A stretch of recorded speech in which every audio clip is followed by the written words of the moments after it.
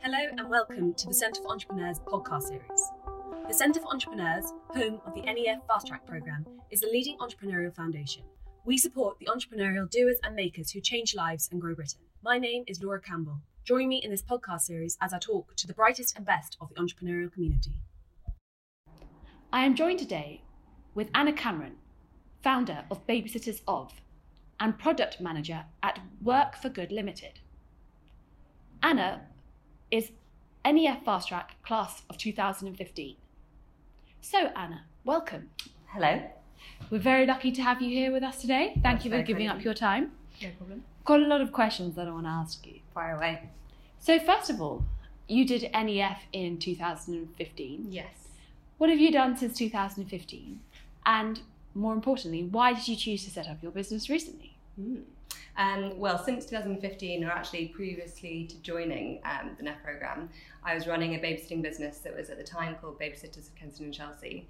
So I started that business in 2010 and I'm still running it 10 years later, which is crazy that this year's our 10-year anniversary. Congratulations. Thank you. It's also ours, as you know, yeah, exactly. Centre for Very good Entrepreneurs timing. 10th anniversary at the same time. Very good timing. So I started the business because I had graduated from university in 2008.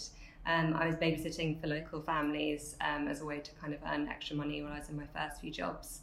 And I spotted a problem in that parents are paying me in cash, and I knew that was inconvenient for them because they didn't want to get out cash from the cash machine on their way home. And it was inconvenient for me because I didn't want to have cash in my wallet, I would just spend it straight away. So my thought process was there should be an online babysitter booking platform. And I feel really lucky in that I literally just spotted an opportunity and I felt like I could be someone to solve it. And I know that a lot of people are interested in starting their own business, but they don't have an idea. And to be honest, if I didn't have the babysitting business, I think I'd struggle to think, oh, what would I like to do as a business? And I know that you can brainstorm ideas and sort of try and spot trends in the market, but I think coming at it from a personal perspective, it was incredibly valuable and it is incredibly valuable. So that's how I started it and why, I suppose. Fantastic. And so you've been running this business now alongside also working for Work for Good. Is it something that you still enjoy doing, and is it manageable? Yeah, absolutely. I really enjoy the combination of both actually, because I have babysitters, which I do 3 days a week, but all of the team that we work with are remote. So our babysitter recruiters, our developers and designers, anyone we work with on social media, everyone works remotely. So to have the combination of Work for Good, where I go into their office and I sit with them 2 days a week, is just great on a personal level to have sort of that interaction with the team. I also feel very much in a stage where I'm wanting to learn from other people, and you do that by working sort of alongside others and not being the boss of your company. And it, the way Babysitters is set up, it means that I can run the business without having to be on it all day, every day, and still progress it in the way I want to, which means opening in new cities and sort of thinking of new product ideas and constantly improving the service in ways that we can. Fantastic. Well, how did the NEF Fast Track programme help you to reach your entrepreneurial ambitions? Why did you do NEF Fast Track? I heard about NEF Fast Track through a friend that I was at university with. He put something on LinkedIn and said, I've just completed this programme. It was fantastic. If anyone wants to speak about it, I'm happy to meet up. And the more I went along with the process, the more I realised how much something like this would be beneficial to me, because my dad has his own business and I could sort of see what it was like from his perspective. But at the time, none of my friends were working for themselves. I didn't really have anyone to bounce ideas off who were sort of also doing a similar thing to me. And I think the network, I know a lot of people say that, the network for NEF is, for me, what's been so valuable to meet. For my cohort, I think there were 30 of us who all had the same ambitions, all had the same drive, all had the same interests in startups and tech. And to kind of meet 30 other people who are just like me was a real eye-opener and fantastic. Well, I'm really pleased to hear that. And in terms of you as a female, of course, you've agreed today to speak at our Why We Need More Female Founders event. Yeah. So I want to ask you, as a female founder, what challenges and also what benefits have you faced in terms of your entrepreneurialism? Yeah, I think, interestingly, I was trying to think about this. I don't know if I personally have suffered from being female in any way along the way. I think perhaps from a babysitting perspective, it's useful that I'm female because I often speak to mothers. Those are our primary customer. And I think they can relate to me as a female, even though I don't have children. That's probably been easier than being male, perhaps. Running a business is really hard. When you don't know what you're doing, you've never done it before. Every single problem you face is something you haven't faced before. And especially with a babysitting business where you need to put in quite a lot of your personality, and it feels very personal as a service, and it has to be personal as a service because it's such a sensitive sector. The flip side of that means that if something goes wrong, it feels very personal to you. It is personal to you because you've created that service. And that requires a huge amount of resilience, but I'm not sure if that's necessarily a sort of female versus male trait. I think, I also haven't gone down the route where I wanted to raise, huge rounds of funding from VCs and grow ridiculously quickly and then exit ridiculously quickly. And I've sort of done it in my way. And perhaps if I'd done the sort of more traditional tech VC funding round, I would have faced more problems. But yeah, personally, I haven't really. Okay. Would you say that you've had any benefits that potentially you wouldn't have had if you weren't a female? I suppose, thinking about speaking to our customers, speaking to mothers, it's definitely been beneficial to be female. Sure. I suppose you get a platform on, events like this where you can talk about being a female as an entrepreneur or in the tech space. And I maybe wouldn't have that if I was male. I don't know if there are many panels that talk about what it's like to be male. Yeah. I think there is a camaraderie with females in general. If you meet another girl or, another female running her own business, you do sort of gravitate towards them. I suppose I probably would be more inclined to support another woman. Female relationships in general, I think are incredibly valuable. Do you think there is really even a necessary purpose to having this whole gender debate? Do you think really we should just be, because at NEF Fast Track, as you know, we're really keen on just promoting, entrepreneurs who are resilient, who are strong, who are want to grow businesses, have the talent, the drive, the ambition, have that little factor that other people don't necessarily have, that shows that entrepreneurial vision. Yeah. So I want to say to you, would you say that the gender debate really is not essential anymore? Because we shouldn't really be asking why we need more female or why we need male or less male or more male or more less women, whatever. It should just be why we need more entrepreneurs. Yeah.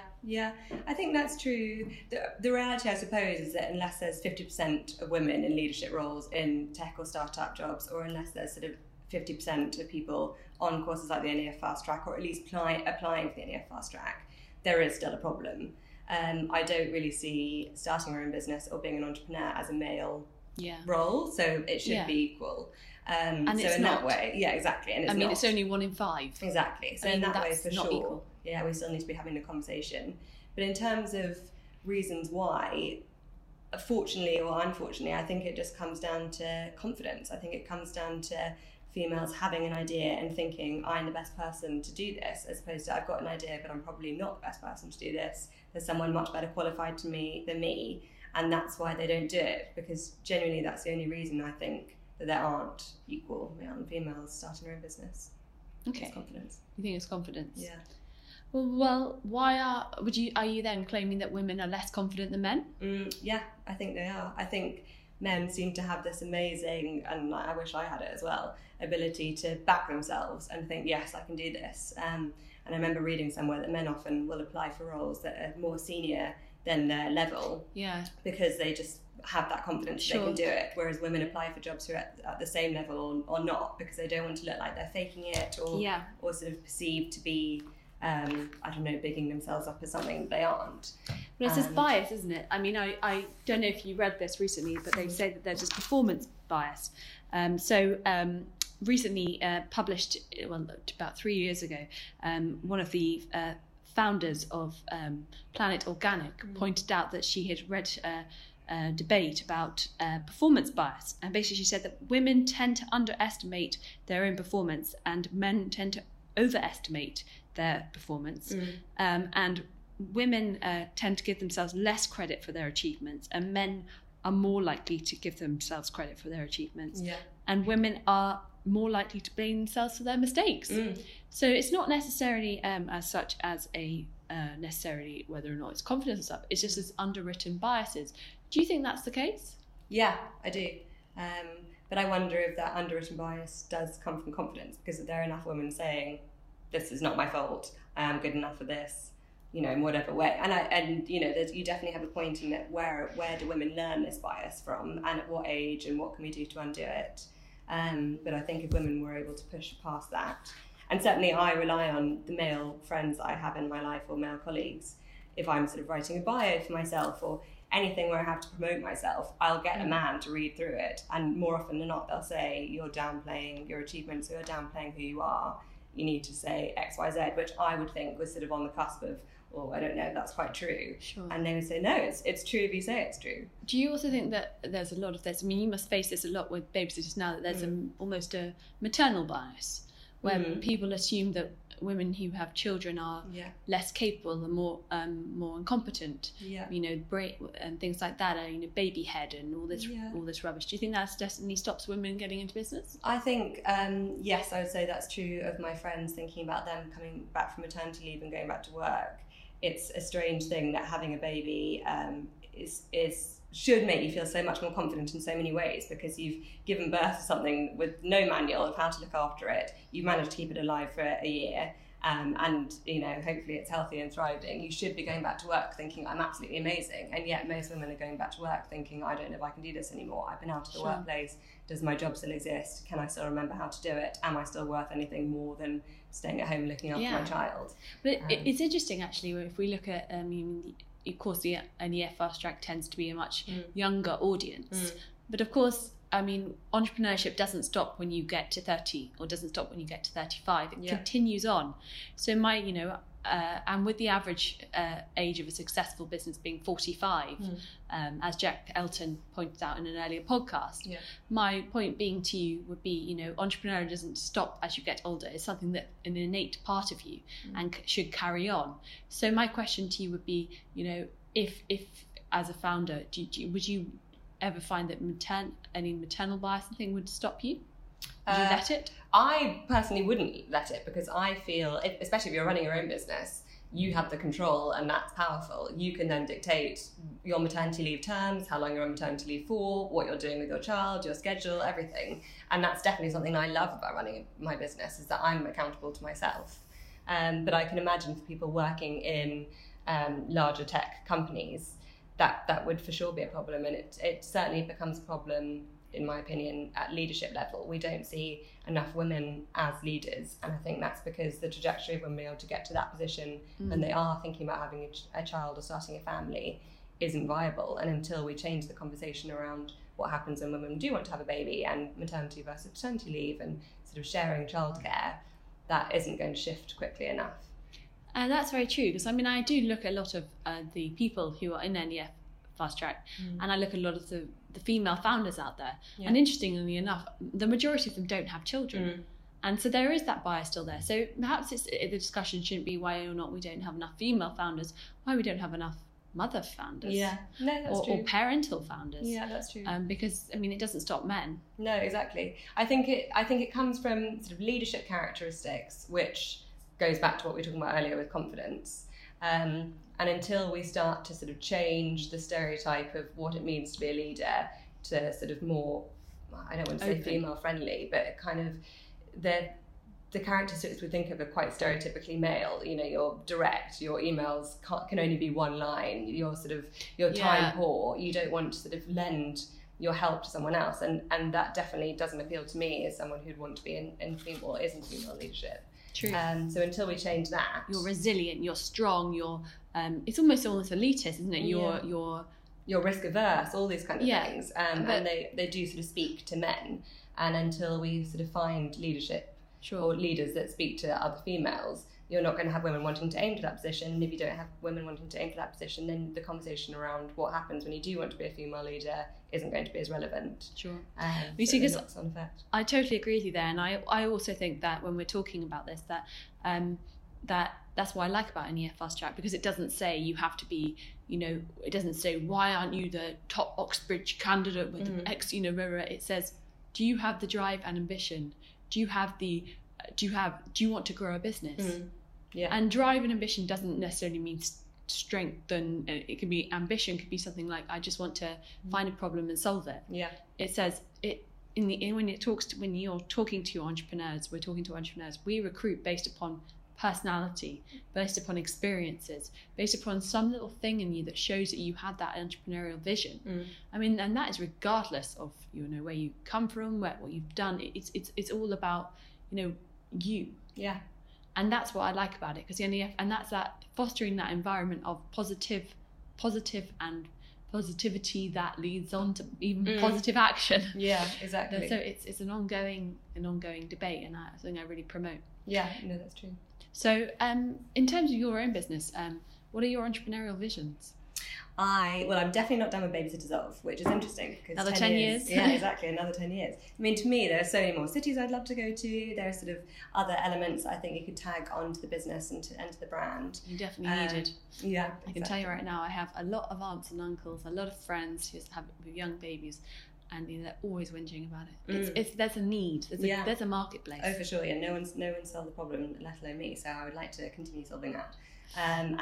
What's he saying? No one saves a problem like Maria, except swapped in. Sorry, Sound of Music reference. Oh yeah, why not? A little bit of Sound of Music reference. But I think I would always see myself running a service-based business. Yeah.